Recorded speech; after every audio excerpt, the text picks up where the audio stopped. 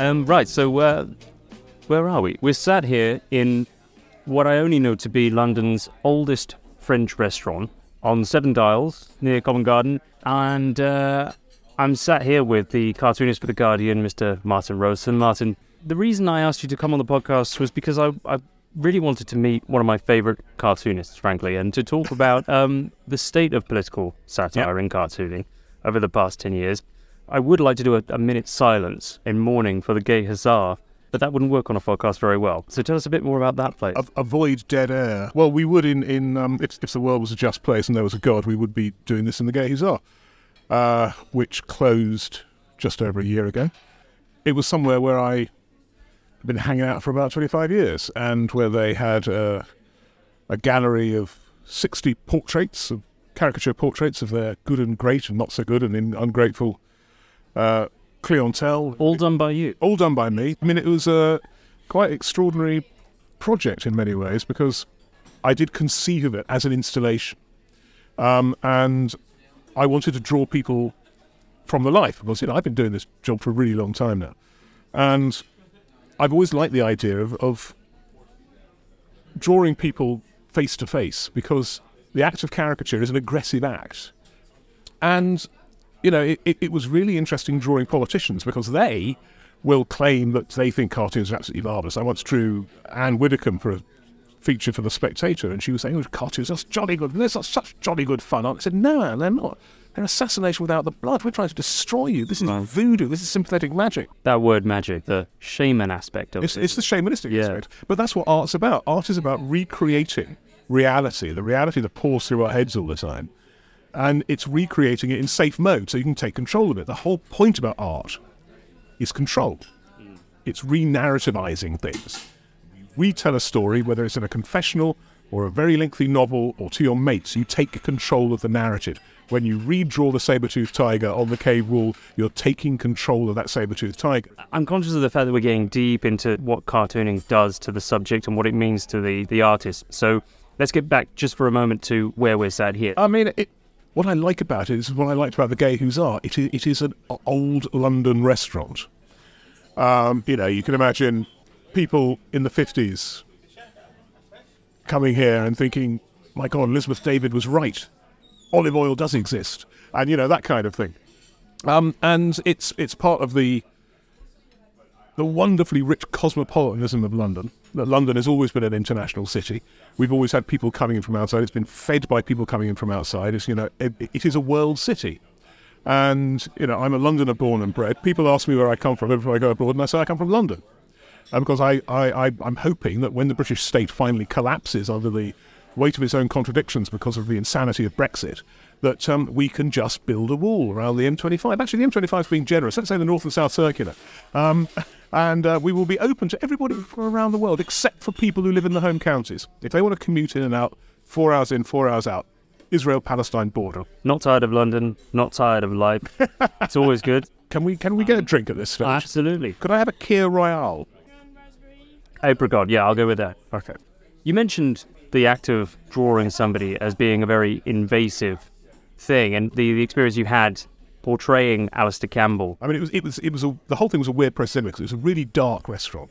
Most people just got on with their lunches, chatted away, and there'd be waiters moving around, they'd be eating, things like that, which actually made it a bit of a challenge, which made it more interesting.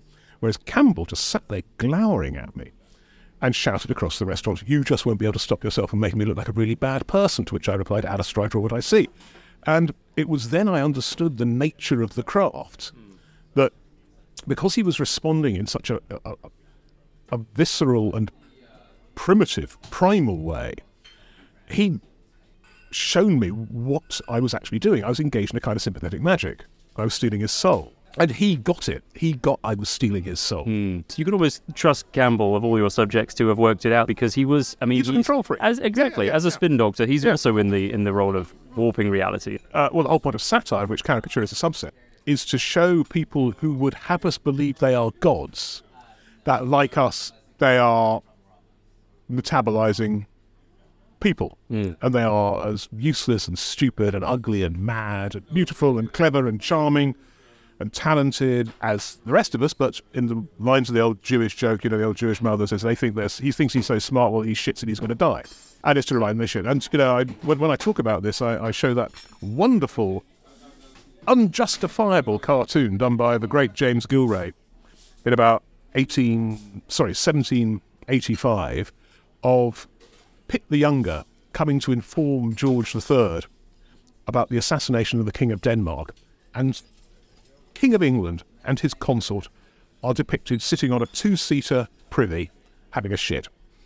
It lends nothing whatsoever to the cartoon. It does nothing. It doesn't tell you anything about the fate of the King of Denmark. It doesn't tell you anything about anything apart from the fact it's funny thinking about the king having a shit, because it brings him down to our level. I want to get onto the scatological element of your cartoons, because it's something that I thought had increased over time. The more shit things became, the more shit I seem to see in your work. But actually, I realised it's not the case. I mean, right up through the Iraq War, it's always been there. It's what makes us human. And I think there is a universal humour guaranteed to make any child on earth under the age of 1 laugh. And that is this noise, and that is the noise that this disgusting stuff makes as it pours out of our bodies on a daily basis. Now, if we didn't laugh at it, and if we didn't laugh at death and our leaders and our friends and our enemies and all the other things that we encounter during our lives, we would go insane with existentialist horror. Just imagine this stuff pouring out of our bodies on a daily basis, and we have enough cognizance and consciousness to recoil from it in horror. And so, as a metaphor for things going bad, being repulsive, repellent, and so on, it's the most valent metaphor we have. When I was working for Time Out in the 1990s, when the Tories under Major were having their five-year nervous breakdown, when you had the sleaze and you had back to basics, and you had more and more Tory ministers were either screwing their secretaries, or they were stealing money, or they were selling oils to Iraq, and so on. On and on it went. I did a cartoon of John Major up to his nose in Shit Creek, without a paddle. And the following week I did another cartoon along the same theme, and the third week I did another cartoon. And the editor phoned me up and said, "Martin, I'm beginning to worry about your mental health. Why do you keep on drawing shit?" And I said, "Well, Dominic, if you can think of a better metaphor for this government, please tell me what it is." "No, you're right, carry on." Once you'd reassured them that it was still paint you were using. Yeah, it's not real. It's art. It's artifice. What have we got here, Mark? We've got steak tartare. I'm very fond of steak tartare. Where were you on the day that you discovered about the massacre in Paris of Charlie Hebdo? And what went through your mind? It's the obvious question. I was at home in Lewisham. Somebody sent me an email, said, "Have you seen what's happened in Paris?" And so I then went online and I saw what was happening in Paris, and I was absolutely horrified. Disgusted and appalled and horrified. Not frightened. Because it was happening No, because it's the nature of the job. I've been getting death threats for 25 years. And the death threat, you don't take it seriously until they kill you. Or attempt to. Death threats by email don't count. Any one of your children's ears sent through the post to your home address. There's a lot of bloviating arseholes out there who object all the time to anything which might mildly upset them, and so, this idea that if I am slightly upset, that justifies me in killing you. Not seeming to understand that killing somebody is the most offensive thing you can do to them. Not do a stupid drawing about their stupid prophet or their stupid god or their stupid country or their stupid leader or whatever. So I've never been frightened, but shocked and disgusted and outraged, but also recognising that we're just a backdrop, that it's not about cartoons as such, although cartoons are part of the mix, but it's the same as cartoons were part of the mix in the Holocaust, which they were. There are a reason why people, every time I do a cartoon about the government of the State of Israel doing something, people will attack me, send me death threats, and say I produce the most anti-Semitic cartoon since the closure of Der Stürmer, is because Der Stürmer carried anti-Semitic cartoons. And now some people may actually think that. Most people are doing it as part of a counter-taunt. All political cartoons, all satire is part of the taunting. The clash of ideas amongst human beings is expressed in a very basic and primal way, in the same way as, baboons will bare their asses at each other when they have a confrontation. We will taunt each other. And me doing a rude cartoon about Netanyahu or Osama bin Laden or Donald Trump is a taunt, and people will counter-taunt by threatening to kill me, or saying they've been offended and I should be arrested, or telling me to just fuck off because I'm a cunt, which is what they do. It's become more peculiar in the last 10 years, and I think it's not because it's any different. The Nazis had a death list of cartoonists, British cartoonists, who were going to be shot on sight if they invaded. Now it's the quantity and the fact that it's global, right. And it's because of the internet.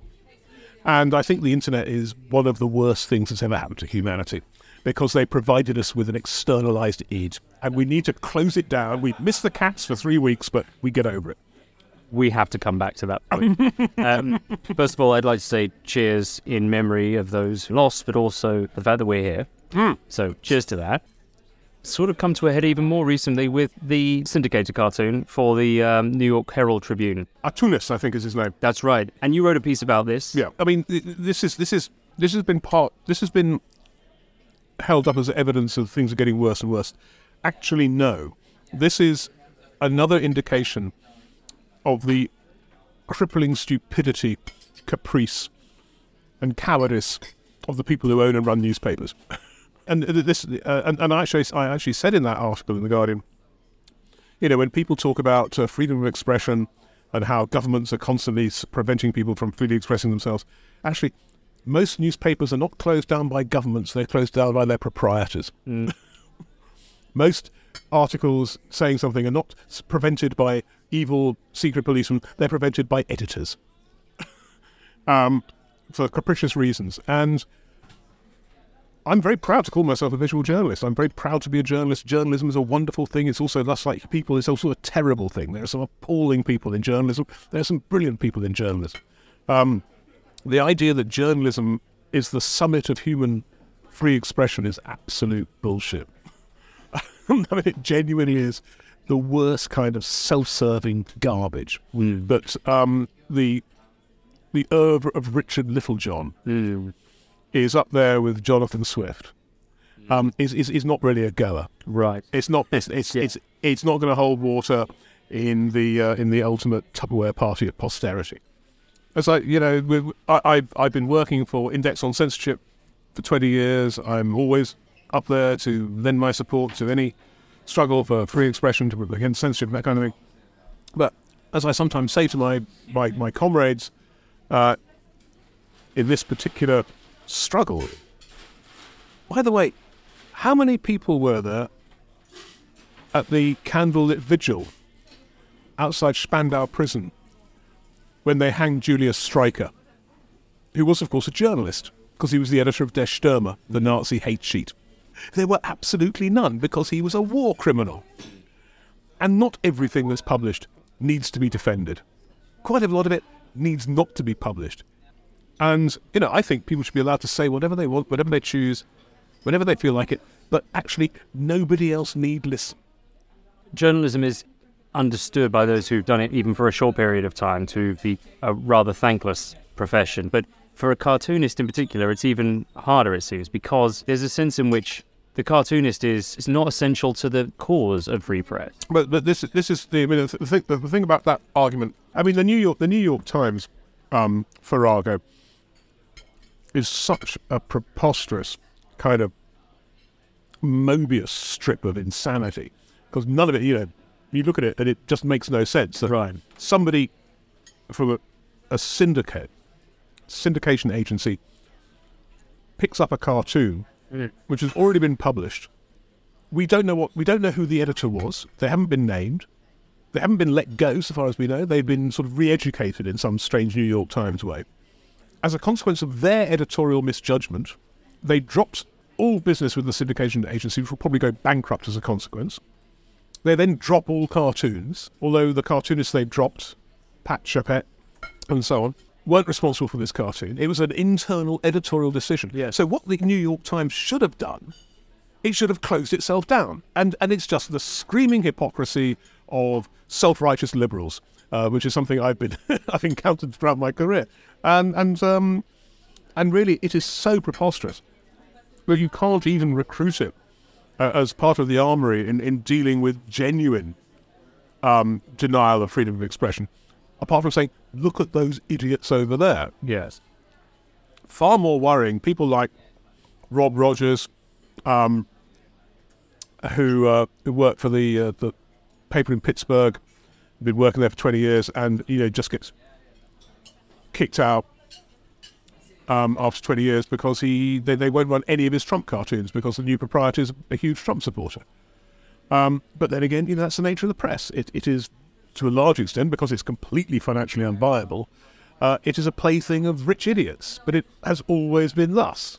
The first time I was let go from a national newspaper was in 1988. I've been working for Today newspaper and then Sunday Today, and I was doing, on a shift basis, I was doing personal finance cartoons for The Guardian. We all got to start somewhere. Yeah, so just 29. And I'd go in on a shift basis and I'd illustrate whatever they had, and they had a gap in the copy. And it wasn't very much, but it was something. I was in The Guardian. It's pretty cool. And they rang me up one day and said, "Oh, hello, Martin. Yeah, we've just had Neville Brody redesign the paper. It's looking absolutely fantastic. But the thing is, on the personal finance pages on Saturday, there isn't going to be room for a cartoon anymore." I said, "Okay, so what are you going to have instead?" "Well, we've got this wonderful new creative use of white space. I mean, Neville's got this vision about creative. So you're replacing me with a blank space?" Blank space. I wouldn't put it like that. "Well, how would you put it?" "Yeah, we're replacing you with blank space." In the hierarchy of newspapers, and for God's sake, if there's anything more hierarchical outside of a troop of baboons in a newspaper, I'd get to see it. There is this idea, there's the columnists who are sitting up there on the height of Parnassus drinking sherry schooners full of gravitas with cabinet ministers and Gandhi, and then right down deepest pit of hell in the servant's kitchen drinking a half bottle of Mackerson and eating a stale pork pie, are the cartoonists. And that's as it should be. We are the outsiders. We are the oasis of anarchy in the serried ranks of the typeface. Soon. What is the hardest caricature you've ever found yourself tasked with rendering? There are various levels to this. I mean, I've done a lot of public drawing, not just in the Gay Hussar, but I go to cartoon festivals and I draw anybody who asks me to draw them. And there was a festival in Rathdrum in Ireland in the mid-90s where I'm sat in the town square for about 6 hours drawing anybody who came up to me in exchange for a pint of Guinness. And some people came up with their Down syndrome kid. What? And said, will you draw him? And I said, of course I will. And I did the most flattering portrait of anybody since Holbein's portrait of Anne of Cleves, because I didn't want to upset the kid, I didn't want to upset the parents. That was the worst. I mean, that was the difficult, because that's not my job. That's my job is to exaggerate things in a cruel way, and I wasn't going to do that. And also to take the vain and powerful and serve them a slice of humble pie. Exactly. It's comforting the afflicted and afflicting the comfortable. Exactly. So exactly. And I always punch up. I never kick down. So apart from that, it's not a question of embarrassment or difficulty or anything like that. It's a question of actually technical difficulty. And there have been occasions when you just don't get it. You just don't get the person in a few lines, which you should be able to do. When Theresa May became Prime Minister, I was doing a cartoon and I was working on it over the weekend, and I suddenly thought, I can't draw the Prime Minister. I'd drawn her before, but not very often, because she was a big player in the sort of wonderful Nick Clegg, David Cameron, George Osborne play, which I've been portraying for the previous 5 years. And it just wasn't her. I just knew it wasn't her. I wasn't satisfied with it. And then I dropped her eyes fractionally down her face, and suddenly it was her. And there's a weird kind of transubstantiation when you suddenly, yes, I've got it. Yes. And that is something I don't understand, but I know how it works. And because you know how it works, it's never quite good enough if it's not quite good enough. It is not perfect, actually. So, people I've had real problems in drawing. Ed Miliband. I didn't know where to start and I didn't know where to stop. Well, how about Wallace? Well, the thing is, there is honour amongst cartoonists. Peter Brook's got that. That's Peter's. You don't touch it. So when I got Cameron as Little Lord Fauntleroy, it's very obvious, but that was mine.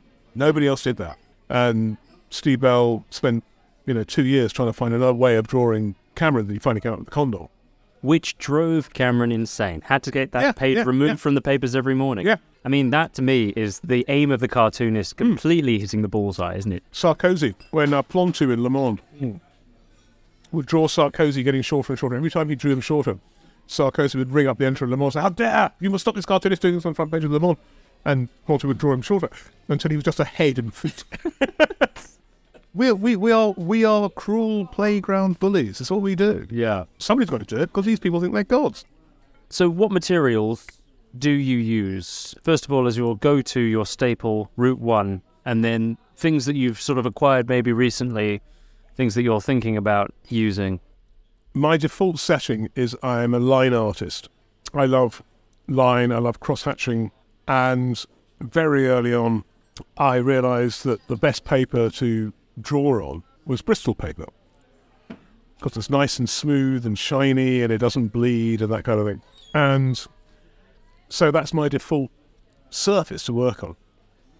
I began by just colouring in my black and white drawings, and then I got bored with that. Essentially, the history of my career is me getting bored with stuff and trying something different because it's boring to do it the way you were doing it before. So I then realised if you use gouache, it reacts in a really weird chemical way with Bristol paper. I mean, it doesn't start smoking. It'd be great if it did. But it will begin to break down the surface, which I presume is some kind of ceramic, very, very thin layer of ceramic surface on the Bristol paper. And you can then put down layers of gouache with some watercolour in the Winsor & Newton range, which reacts with the paper in a different way, so it actually sets more clearly. So if you want to do shadowing, you put that down first, and then you can wash it all off, and you can just leave a trace of what was there before, and you just keep on hammering away. So I've got 5 hours to do this stuff. I will draw it in pencil just to get the composition. I'll then vaguely ink it to set the composition, and then, as often as not, I will just cover the entire area in a wash and a different wash, and then see what happens. What about electronic erasers? Sorry? So, a sort of eraser capsule you put into the head of what is effectively a spinning eraser with a motor inside. You put a AA battery in, press the button. You have this brilliant machine that will get it exact for you. I am beyond horrified. But I wanted to tell you about the best cartoon I've seen in the last 5 years. What is the best cartoon you've seen in the last 5 years? 2 years ago, I was invited to judge the Mahmoud Kahil cartoon competition in Lebanon, which is named after Mahmoud Kahil. He was a Lebanese cartoonist who died in exile in London about 20 years ago of natural causes, which is nice. And I know his daughter, and they launched this cartoon competition for the Arab world, and she asked me to be a judge. So I went over to Beirut, judged this stuff. There were 5 different categories: graphic novels, comic strips, editorial cartoons, illustration, and children's illustration. And this stuff was absolutely phenomenally wonderful. I mean, it was just, we have, to get back to what we were talking about earlier on, in our Western complacency, you have the idea that, the Arab world, they just kill cartoonists. Of course they don't. That's a bunch of nutters in the Arab world, just like we have a bunch of nutters in the Western world. And cartooning is part of the journalistic and satirical and human condition of almost every society on earth you can think of. And the wealth of talent from across the Arab world is extraordinary. And the winner was this guy called, if I can get the Arabic pronunciation right, Sharif Akhala, who is an Egyptian who now lives in the Emirates. And I said to him, "What's it like living in the Emirates?" "Oh, it's so great. I fled Mubarak, but I can do cartoons about whoever I like. It's so fantastic." "Well, what about the people who run the Emirates?" "Oh, don't be so stupid." And we had a bit of a laugh about that. But he'd done this cartoon, which he'd submitted to the competition, of 2 visions of the Middle East, one of which was of a desert. And there were jigsaw puzzles. And so it was great big clunking jigsaw pieces. And the other one was a city. So it had a few minarets, but it had skyscrapers, TV aerials, a great writhing massive humanity. And it was made of little tiny, delicate, filigree-like pieces of jigsaw puzzle. And there was a member of ISIS trying to cram the big bits into the little tiny spaces. Yeah. And it was just genius. And he won, Fantastic. at the Gala Awards ceremony in Beirut in spring of last year. And I said to him, Sharif, that's the best cartoon I've seen in the last 5 years. And he burst into tears, which was great. I mean, I didn't want him to burst into tears, but we need to recognise and understand that we have this wealth talent for wrangling reality into visual joy, because it's joyous, because it's satirical, because it takes the piss, and it also explains things that make sense of things, and it makes us laugh, and that's where the joy comes from. But just as joyous, actually, that night, this is one of the best things I've ever seen in my life. At the end of the Gala Awards ceremony, after the ABBA tribute band from Essex had come on, I then went with the other judges and the winners to a bar off Hamra, which is the main drag which goes into West Beirut, which is the fastness of Hezbollah. And this is a bar run by a communist Saudi hipster. There's a reason why he has it in Beirut, not in Riyadh, because he's a communist and he's a hipster. And it's a bar. I can't picture those things coming. No. Anyway. Communist, Saudi. Hipster. Yeah. And I'm sure he had a beard. Yeah, he had a beard, and we drank lots of raki, and we had a great time. And then I saw one of the best things I've ever seen in my life, which was young Arab comic creators dancing to other young Arab comic creators singing The Clash's Rock the Casbah in Arabic. Is there anything that could have given you more hope, given the last 10 years, than that? Nothing. It was Jackie. It was one of the most joyous things I've ever seen in my life. Let's pour another glass. Yeah. Toast that. Martin Rowson, thank you very much. Thank you, Jack.